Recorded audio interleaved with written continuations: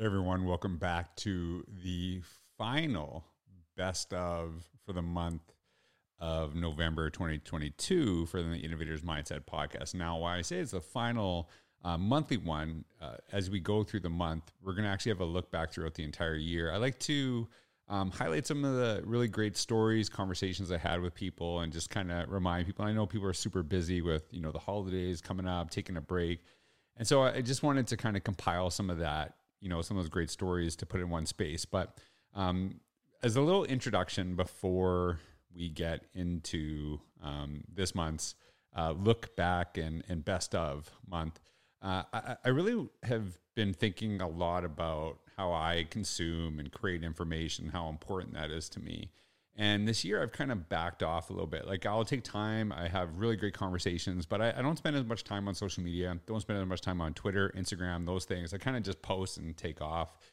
And the reason I'm doing that is I'm really trying to, I know it sounds weird, stay off my devices, stay off my phone, and really kind of be thoughtful of like, what am I doing when I am actually creating that time? So like, even just this introduction, I'm really trying to reflect and share and hopefully impart some ideas and thoughts for you, and you do with it as you will, because I really try to focus. And a lot of people do those like, what's my word for the year? And I think a lot of times people create that and they don't stick with it. And so I like to kind of figure out like what I'm focusing on throughout the year, like what is needed at that time, and really kind of revisit it. And I think for me, a word that's coming up over and over again is the ability to be present.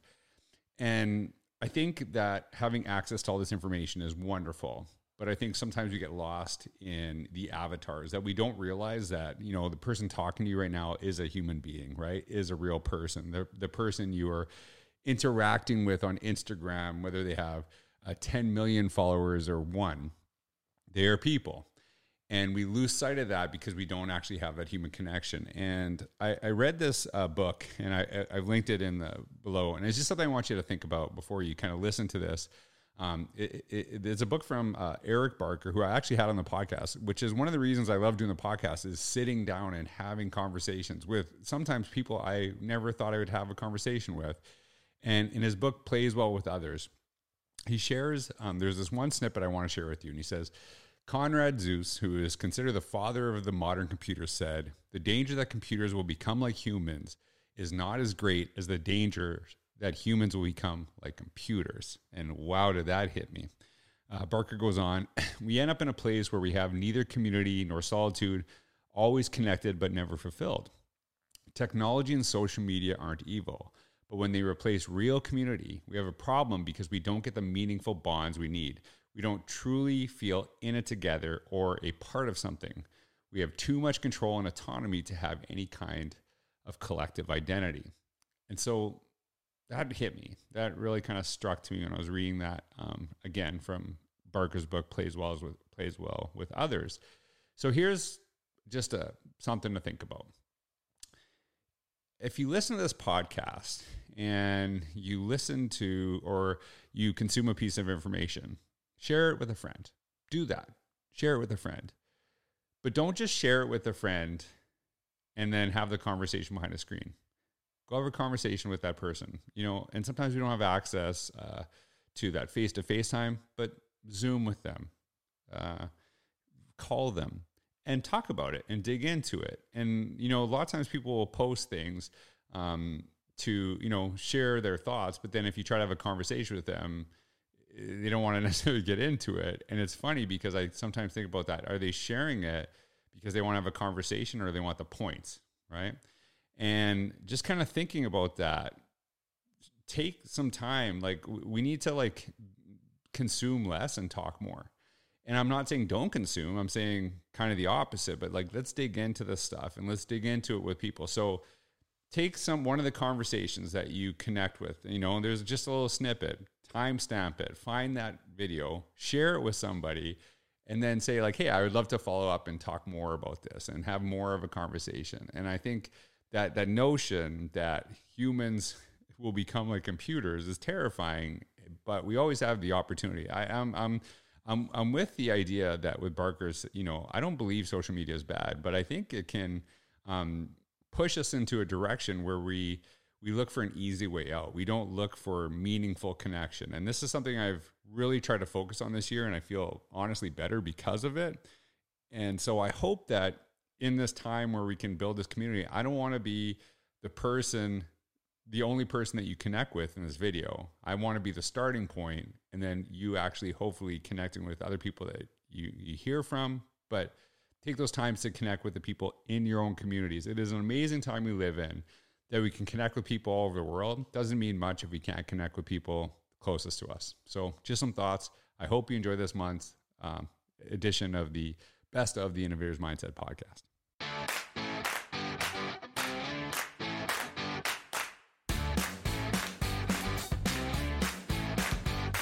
I'm like of the belief, if you're unhappy in your job, then go. Just go. Like, I think that's part of it too, is that don't spend your whole life doing something that makes you miserable.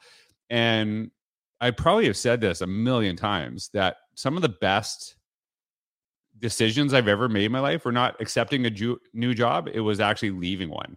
It was actually saying like, hey, this is something that's better for me to kind of go through this process. So I think a lot of times, kind of the idea of like failure before success, that we feel like, oh, we like let down people, like we let down kids. But if you're in a space where you're not happy, that's going to translate to your students. That's going to translate to the people around you, and that's where a lot of the issues come from. So that's why I was like really interested in kind of digging more into what you're doing, because I think there is like, even when we were, I don't know, this has been something to share, like this generation. And I don't know if I'm Gen Z or millennial, or I don't even know what I am. I'm like kind of wherever. Like, they're going to have way more careers than the generation previously. So I don't see it as a negative. I see it as, I think it's actually, it's a good thing that we have, and you have a lot of educators who have amazing skills that translate outside of education as well. So like, how are you, like, is that something you're seeing too? Is that some of the things that they've done really well in education have actually led to some of these new opportunities? Oh yeah, 100%. And I agree with what you're saying. You know how it is if you've been on a PLC and you've got somebody that's not enjoying the work anymore, is burned out, or whatever the case may be. It can soil and sully the experience of all the other teachers and your attitude and your morale. So I do agree with you that it's best to try something different, whether it's for a while or, education will probably be there to welcome you back later. And that's been a huge issue for me as someone that does coach teachers that are transitioning, is that they do need to understand that they are very marketable. Mm-hmm. We think, because this is the way we do things in the education space, that you need to have a degree that is suited to the role. And then someone's going to look at your resume and say, oh, they're checking all of the boxes.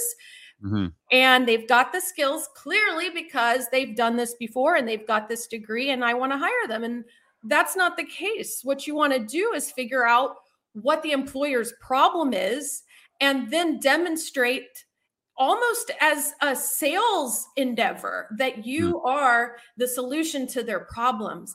And let me tell you, employers need people with communication skills. That's number one. And I hear this over and over because I talk to recruiters and I talk to hiring managers, and they need people that can present, and they need people that can lead meetings, and they need people that know how to create written communication for a variety of audiences. These are the things that we're doing without even realizing it as educators.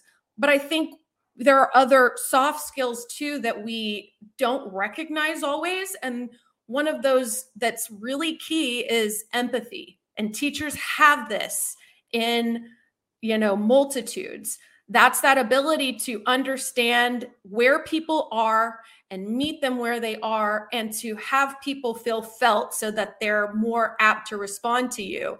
And that is invaluable in the workplace. But especially as we're talking about these 21st century careers, and we're in the tech space increasingly, when we thought, as educators, we never thought that we were, in the tech space, but increasingly it's really saturated with tech, right? And needs people that are proficient in tech. Wasn't that way when I was teaching, even 12, 15 years ago. Yeah. And so if you can demonstrate that you've got that ability to listen, with empathy and to understand someone else, that's something that tech product designers need. They want to understand, how someone's going to use a product or use a piece of software. And that's something that we're really great at. My focus is on really how do we focus on deep learning, and technology can, enhance that in many ways, or sometimes it doesn't. It just kind of matters on the situation. So when you're actually thinking about when you brought me in, like what was some of the thinking behind that to why at the time in Clover, we were talking about this, a lot of people, I talk a lot about change. A lot of your staff actually grew up there, went away for a couple of years and taught there. So, maybe change is not their thing in some ways. But what was some of the thinking behind bringing me in to talk to your staff in the first place? Today, so our thinking for bringing you in and just to give it a little bit of context, before the pandemic hit, our district, we were trying to dip our toes into personalized learning. And so we had a mini conference. It wasn't anything quite like the scale of what we did this summer. Right. But we had one because we were trying to dip our toes into it.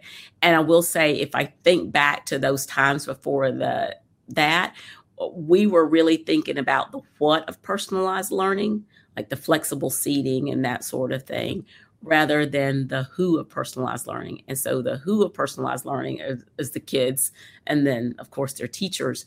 And so one of the things I think, George, that resonates in all your books is that whole heart piece and the building the connections is what resonates there. And so we wanted to give teachers the permission to understand, yes, we're focused on academics and we're focused on high standards, and we're not ever saying that we're not.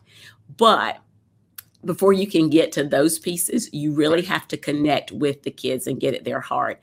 And so one of the things that I think everyone sees coming out of the pandemic is you've really got to work a little bit harder in building those relationships with students and making that connection with them. And so we felt like we needed to give our teachers some permissions to think about building connection and building heart with your students and loving your students. And that's why we really thought about that. So today, this summer, the thought was focus on the kids and the whole ownership and agency around the kids. And that was the thinking for this summer. Now, we're going to move on and we're going to do some more connections because we already have a date on the calendar for the 2023 mini conference. Mm-hmm. But in bringing you in, we were really trying to connect with our teachers' hearts to show them we appreciate you, we love you, we thank you for what you're doing to support children.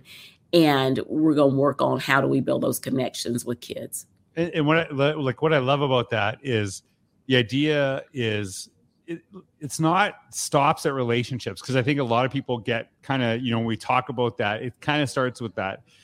Some people get a kind of like a fluffy feeling, right? Like it's just like, oh, we love the kids, and yeah, of course we love the kids, right? Right. But it is actually to build that relationship. It is way easier to challenge kids, to push them, to get them to live. Right. When you're pushing them, and they're not as nervous to fall because they know someone has their back.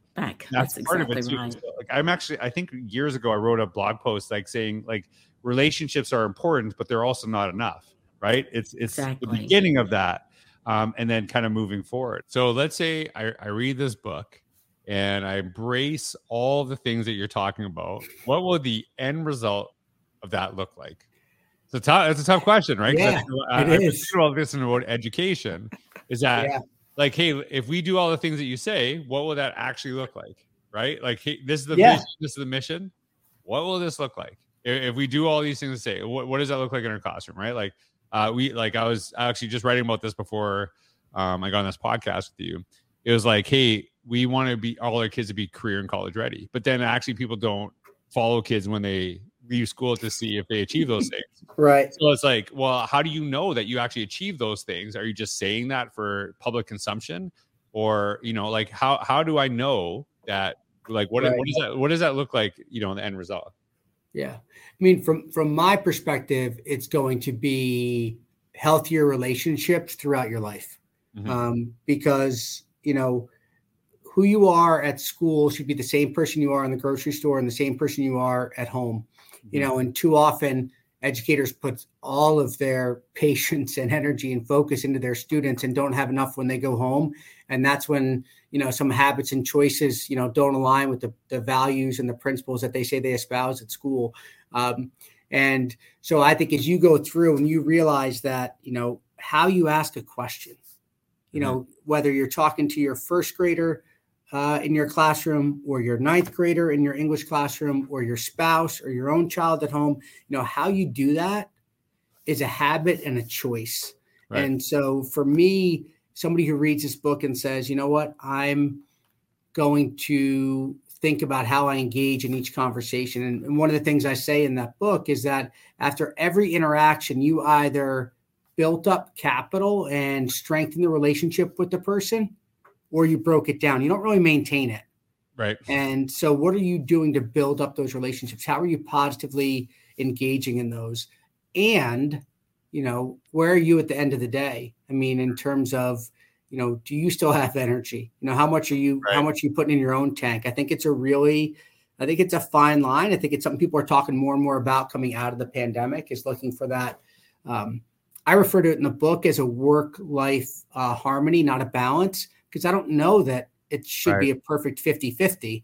And there are times where, like, if you're at the beach for a week for vacation in the summer and you're a 12-month administrator, you shouldn't be thinking about work. You should be all in on your family time. Yeah. And there's other times where you have to say to your spouse, I'm not going to be home tonight. I have a board meeting coming up. I have to meet with the superintendent, whatever it is. You're going to be leaning a little heavier towards work. But at the end of the week, end of the month, end of the year, how was your rhythm?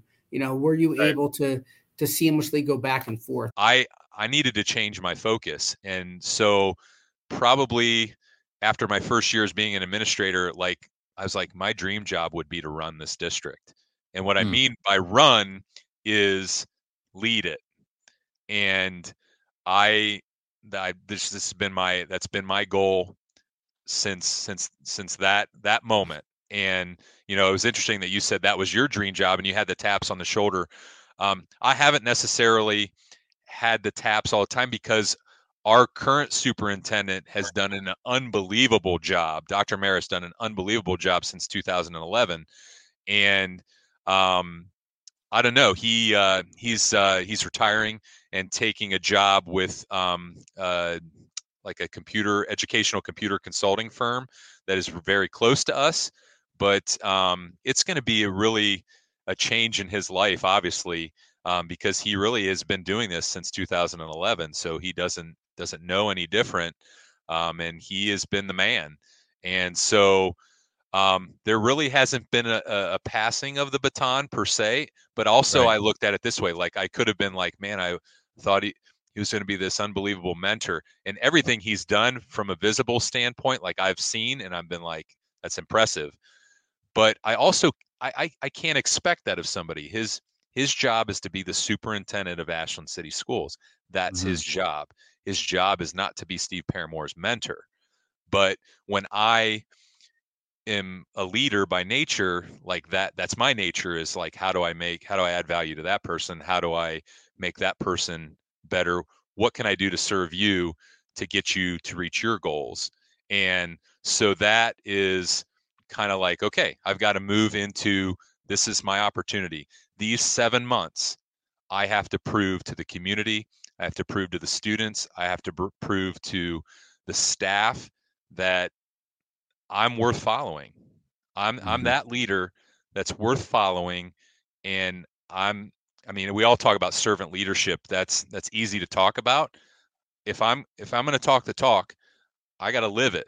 And I feel like that when I set my feet on the ground in the morning, I feel like I got to make this the best day possible for not only Steve Paramore, but everybody that I come in contact with. Like you said, I made time for it as a leader because like, hey, we need to reflect, but we're going to bombard you with information and then you do it on your own time.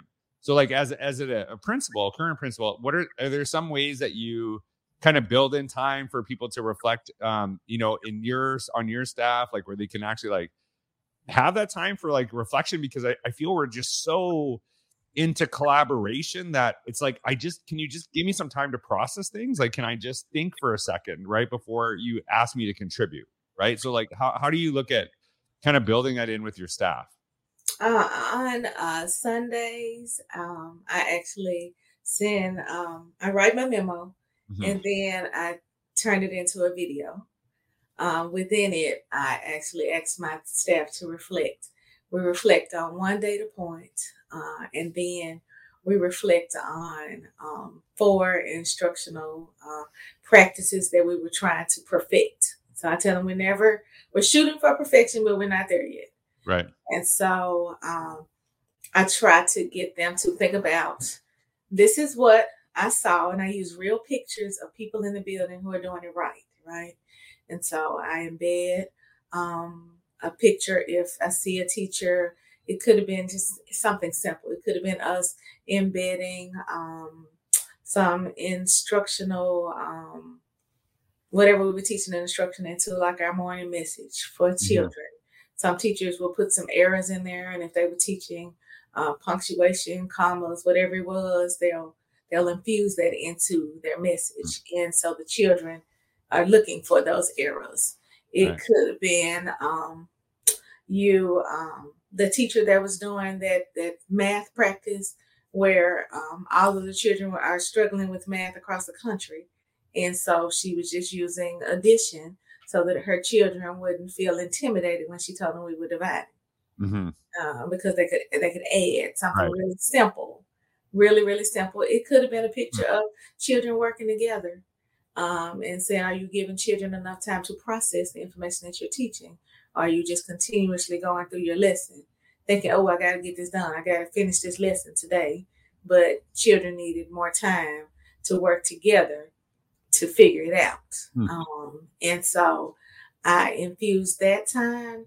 I also moved our collaborative planning to the afternoons because when you have it during the daytime, there's a time constraint. And so we started at 3:30, and they know that, we're stopping at 4:30, but I found that most weeks they go until 5. Sometimes they walk out the room and they still down the hall talking to each other because they're still reflecting on the conversations that they were having. I always start with reflection questions throughout, so it makes you think. And the teachers, I thought they would hate it. I was like, oh, so that means we're gonna meet every Wednesday after school, and they love it because they get to actually see each other and see hear what's going on across the grade levels every week. And they absolutely love sharing the strategies. Every other week, we just throw out strategies that we're using to help, or I'll ask a teacher, do you have is there a problem of practice we need to talk about, basically? So what are you teaching? And do you need some tips on how to get children to understand it?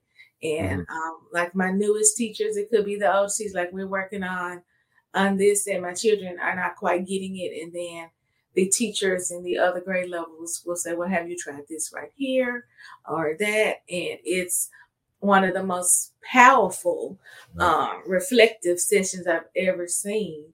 And it was just accidental because there just wasn't enough time to get it done during the day. But my teachers really love it. They started without me.